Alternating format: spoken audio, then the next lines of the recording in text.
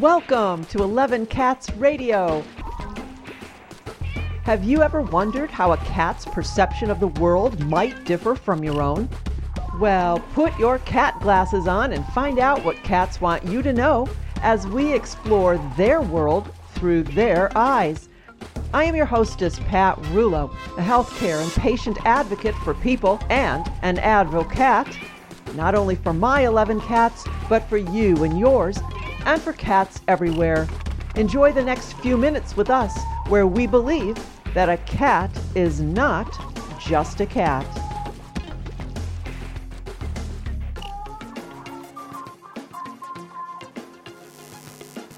Well, right now I have a special guest to share with you. She is Stacy LeBaron, and her podcast is called the Community Cats Podcast.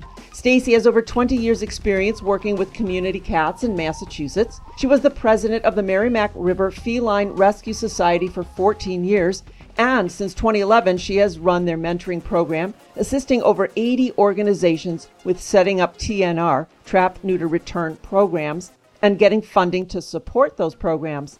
An expert in her field, Stacy is a current member of the Shelter Medicine Committee at the Cummings School of Veterinary Medicine at Tufts University, advisor to the Massachusetts Animal Coalition, vice president of the board for Positive Pantry in Vermont, and committee member for Hubcats Chelsea. She is a past board member and treasurer of the Massachusetts Animal Coalition and the New England Federation of Humane Societies. And really, there's just so much more to know about this fine and wonderful woman, but I'm excited to get started. So welcome to 11 Cats Radio, Stacy. Well, thank you so much for having me. It's a pleasure to be here.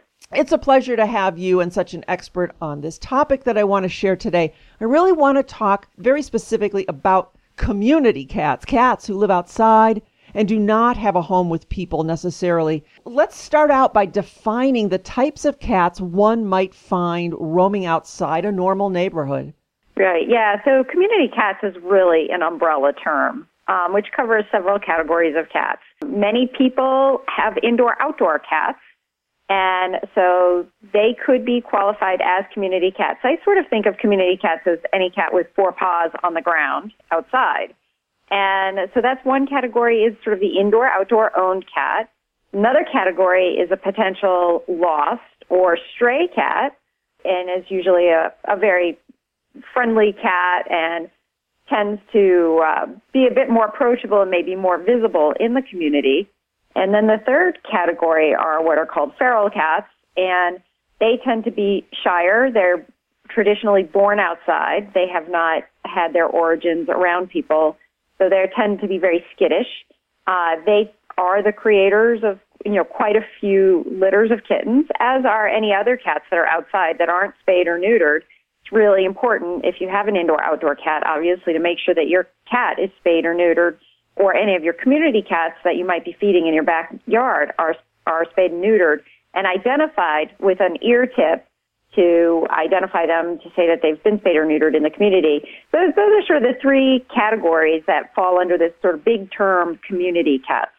So now, people always ask, what should I do? They call me, email, there's a cat in my yard. Well, it's hard to identify immediately, especially if you don't know perhaps these three categories and they just immediately think it's some kind of a wild and dangerous cat. But then there's some people that say, should I feed it? Don't I feed it? Should I trap it and bring it to a shelter? Should I trap it and get it spayed or neutered? So what is your advice? Somebody just gets up in the morning and there's a cat on their deck. What should they be thinking and what should they do? So it's very challenging to be able to identify what type of help a community cat needs from you. There's a big challenge about it. And the first worry we usually see with a cat is, somebody has abandoned this cat, or the cat is lost. And how do we find whether that cat is owned or not owned? We typically first look at the cat, see if it does have what's an ear tip, which is a little bit of a snip, flat snip taken off the left side of the ear. And if there's an ear tip there, it means that somebody is most likely feeding that cat outside and it is already spayed and neutered and has a rabies vaccine and is pretty much already taken care of. If the cat looks good, if it looks like it's got a good coat, a good size, then, you really probably shouldn't worry too much about that cat. If in contrast the cat comes and maybe has those identifying features, but is very skinny, doesn't have a good coat, obviously eyes are goopy or something, if it's in distress, then you should definitely contact your local humane society, ask questions first about what their policies are, and see what they would recommend to do. We also have a resource page on the communitycatspodcast.com website, the resource page, and there's lots of links there of resources on what to do to find, for cats in the backyard that you're questioning. If it's a super friendly, healthy-looking cat, you can put a paper collar on that cat and say, do you own me? Please call my number. And that will determine whether that cat has an owner. Oftentimes, a lot of cats that are roaming the community are owned, and they're just sort of looking for a better meal maybe than what home is feeding them, and so they're traveling around. But then there are times when there are cats that do need assistance. There are times cats are lost and they are missing, and you need to scan for microchip. You need to get them the assistance they need. We need to rehome them. So there is a lot of different kinds of checks and balances you need to go through. And there are some great resources on our website. The Mass Animal Fund has a great resource page at massanimalfund.org, as well as there's a local group that I've worked with in Massachusetts, the Lowell Humane Society, and they're bound and determined to ensure that any lost cat finds its home through them. So if there's a cat that's brought in that's friendly, they work really hard to get that cat back home. There are some wonderful, wonderful groups and resources out there. However, I look back at my past, and my entire life, I grew up extremely allergic to cats, so they were my least favorite animal because obviously I reacted to them. Until one day, this mother cat dropped off some little babies on my back porch, and I was fearful to even touch them because I didn't want to, break out in hives. And it ended out that my allergy completely disappeared. And so I had to learn the hard way. I'm feeding it dry food that's basically made out of corn because of my ignorance. So it hurts my heart at how ignorant I was and how I initially began taking care of these cats. So my goal here is to try to educate people so they don't make some of the mistakes I made. So let's assume now that a person finds this cat outside. This cat shows up, and they can figure that it's not a neighbor's cat, and it's not a healthy looking cat, and it's obviously needing some human assistance. What is the next step? So the next step is doing a little bit of research. Depending on where you live around the country, there are different types of legal ordinances that can determine what you can and can't do with regards to trapping cats in communities. So you just want to do a bit of a double check by contacting your local humane society or rescue group. The website Alley Cat Allies has a feral friends list, and you can find that list to see if there's an organization near you that operates in your area. And also the Humane Society of the United States has a state-by-state listing of all the organizations that assist with feral cats and community cats. And they would be a great resource in order to be able to access a humane trap, which you would need to set and bait to help catch the cat, as well as connecting in with a veterinary clinic that would be able to provide assistance, whether it's through surrendering that cat to an organization, and then that organization works with the veterinary clinic, or if it's a cat that you trap but you decide you want to try and keep it or socialize it or foster it, then they can put you in touch with the local veterinary clinic. There's quite a few clinics all around the country called Humane Alliance clinics, and they're high-volume, high-quality spay-neuter clinics for cats, and they're full of great resources. And if you do have one nearby, I recommend you reach out, check out their website, see their resources, and it would be a great way to help get you sort of educated on the community cat concept.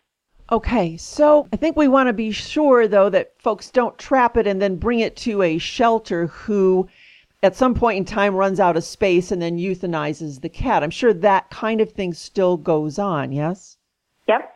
So you do have to ask quite a few questions, and that's why I sort of recommend that we first look at the Alley Cat Allies listing of organizations, as well as the Humane Society's listing of organizations that assist with community cats and feral cats.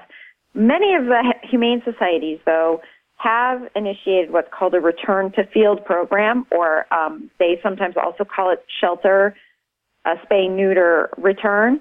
So a community cat can come into a shelter and get spayed or neutered, get the medical treatment that it needs, and then be returned back to the colony or to that area. So if you are willing, and we would really recommend that, to be able to set up a feeding station and provide for the cat in its outdoor environment, you definitely need to let an organization know that when you bring the cat in, so that then they know that that cat has a place to go afterwards.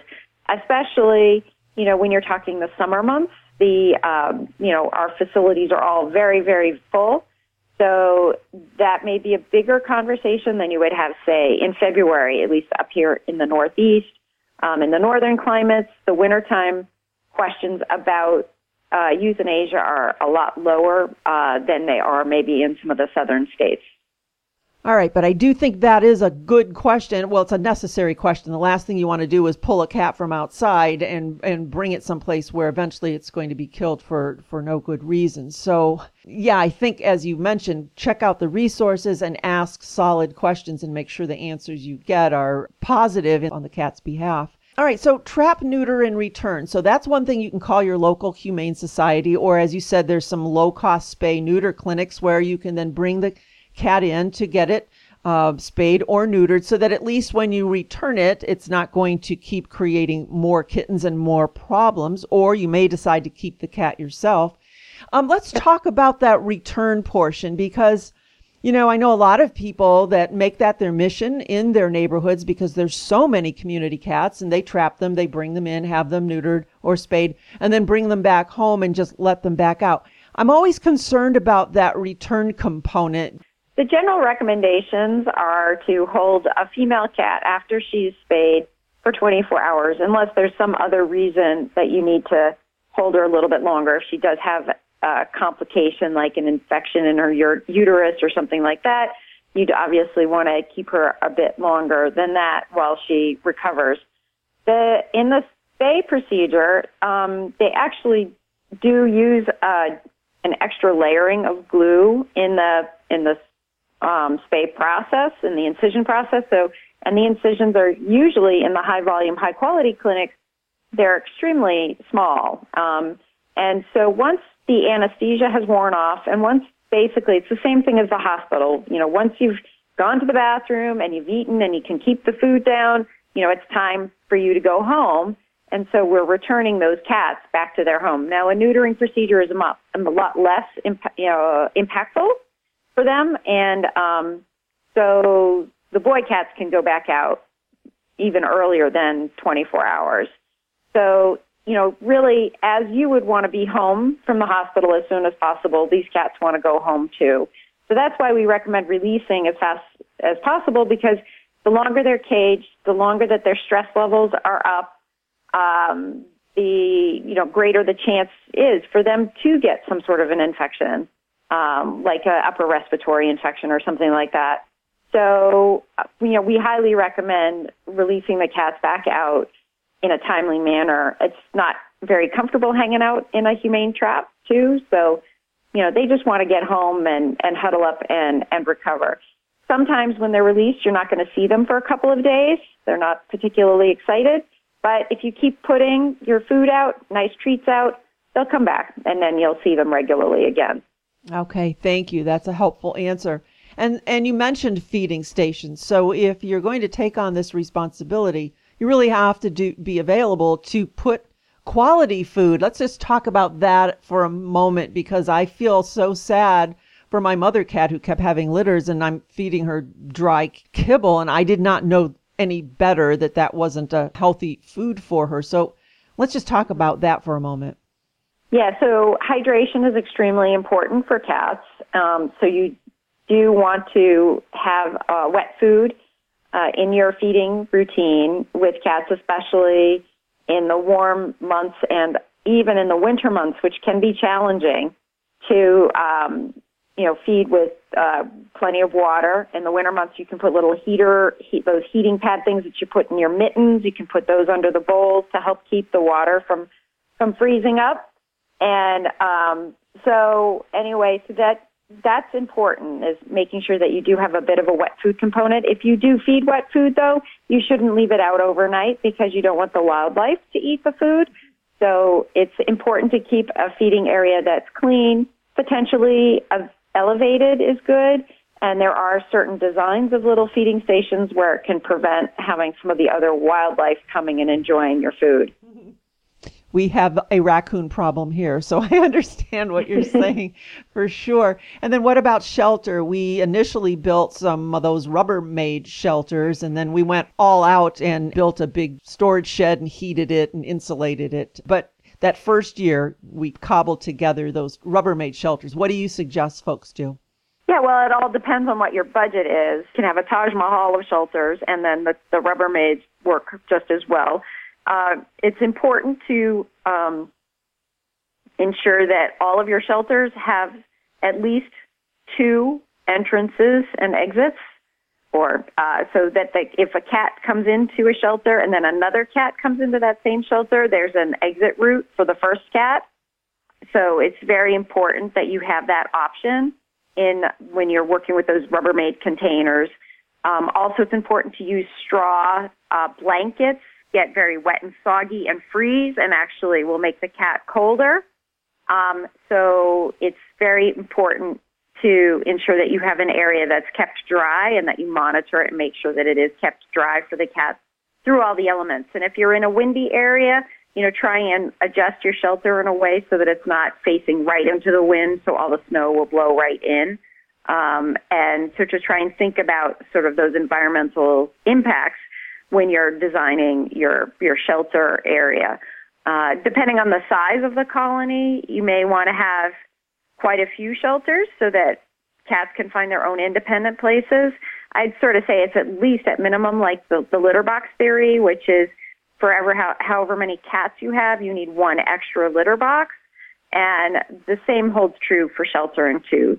You can't have too many shelters, so as long as you're willing to maintain them, you can feel free to go crazy and provide as much housing as possible. Excellent. All right. And for those who may not know or are learning about this for the first time, we should maybe give them a resource or they could even do a Google search for the Rubbermaid shelters on how to make them. They're pretty easy, just those big tubs, and you put another tub inside. And as you say, you line it with straw and not hay or anything else that's going to get damp and wet. So right, yeah, and I believe Alley Cat Allies at alleycat.org, I think they have the preparation instructions on how to do that. And then also if you go onto YouTube and Google the kitten lady, Hannah Shaw, I believe she has a video of her building one of those. Okay, excellent. All righty. So how can a concerned person get involved at a bigger level? So we're talking about somebody just in their backyard, but I think once you start doing this, you realize that there's a broader problem, and maybe some folks might want to spearhead this in their community. So how can people get involved to help their cats within their community? Yeah, it's a great question. I mean, for the Community Cats podcast, I've interviewed over 260 people. And one of my first questions is always like, well, how did you get started? And it's always one litter of kittens usually kicks off the whole process of being involved in this business of helping community cats. So, after you've reached out or if you've gotten help from a local organization, get to know them. I'm sure that they would have a volunteer form there. But before you volunteer, I would really recommend you do your due diligence and not assume that they know everything and you know everything. The best volunteering experience with a nonprofit organization is one where there's a lot of communication on both sides, of the volunteer side as well as the organization, so everybody knows what's expected of one another during their volunteer period. Most organizations are always looking for people willing to go out and trap cats to help bring them to either the free or the low-cost spay-neuter clinics. If you're a handy person and you love making those Rubbermaid shelters, oftentimes or nonprofit organizations can get grant money to help fund those supplies, and you can run say in September, run a shelter-making clinic day with volunteers. And then you'll give those shelters out in the community so that the community cats will have more shelters come that winter. In addition, there's always fall cleanup days at the current shelter, so you have to go and change out the straw, as well as they want feeders. They need feeders to help at various feeding stations. If you are in an area where there's snow, there's lots of shoveling to be done in the wintertime. So from a community cat standpoint, in addition to like foster care and the more traditional types of volunteering jobs that you would think about, which would be, working at a shelter or helping out at fundraising events, from a community cat standpoint and supporting those colonies in your community, there are a long list of ways that you can help. And sometimes they don't get at the top of the list because everybody's worried about getting those cages cleaned at the shelter. But really, we want to help those community cats too. Mm-hmm. Absolutely. And your website is just rich with information. So let's talk about your website. You've got a new resource page and listening modules so folks can listen. So let's talk about that, because I think you are a very serious resource that I want to make sure people are aware of. Sure. So I welcome folks to check out my website at communitycatspodcast.com. And it's a weekly show that comes out. Folks can subscribe to it or check it out on YouTube. We also have it on YouTube, so that's an easy way to access our show. So it's about 260 episodes that we have done. I also write a weekly blog post, and we have a very easy search tool. So say you have a question about fleas or something like that. You can just go into the search bar and put in fleas if you want to.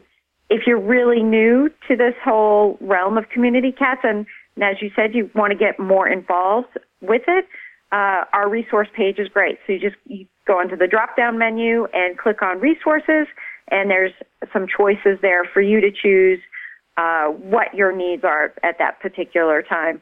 My email address is Stacy, Stacy, at communitycatspodcast.com. And if you have any questions, please don't hesitate to email me. And I'm a pretty good resource in finding folks in other states. So just tell me what state you're from, and I will try and connect you in with one of the folks that I've probably interviewed on my show, and I'm sure they'd want to help you out in your state. Oh, excellent. Thank you. My final word here is going to be, please use Stacy. She is a resource, communitycatspodcast.com. So easy to remember, communitycatspodcast.com. Stacy LeBaron. I am just so happy that I met you. You're a great resource and a great friend to cats, and you can't get any better than that. So thank you for sharing you and your wisdom today. Thank you so much for having me. Thank you for joining us at 11 Cats Radio. I am Pat Rulo, grateful that you choose to advocate with me. Until next time, visit 11catsradio.com and give your cat a kiss from me. And remember, accepting a cat into your life is a lifetime commitment.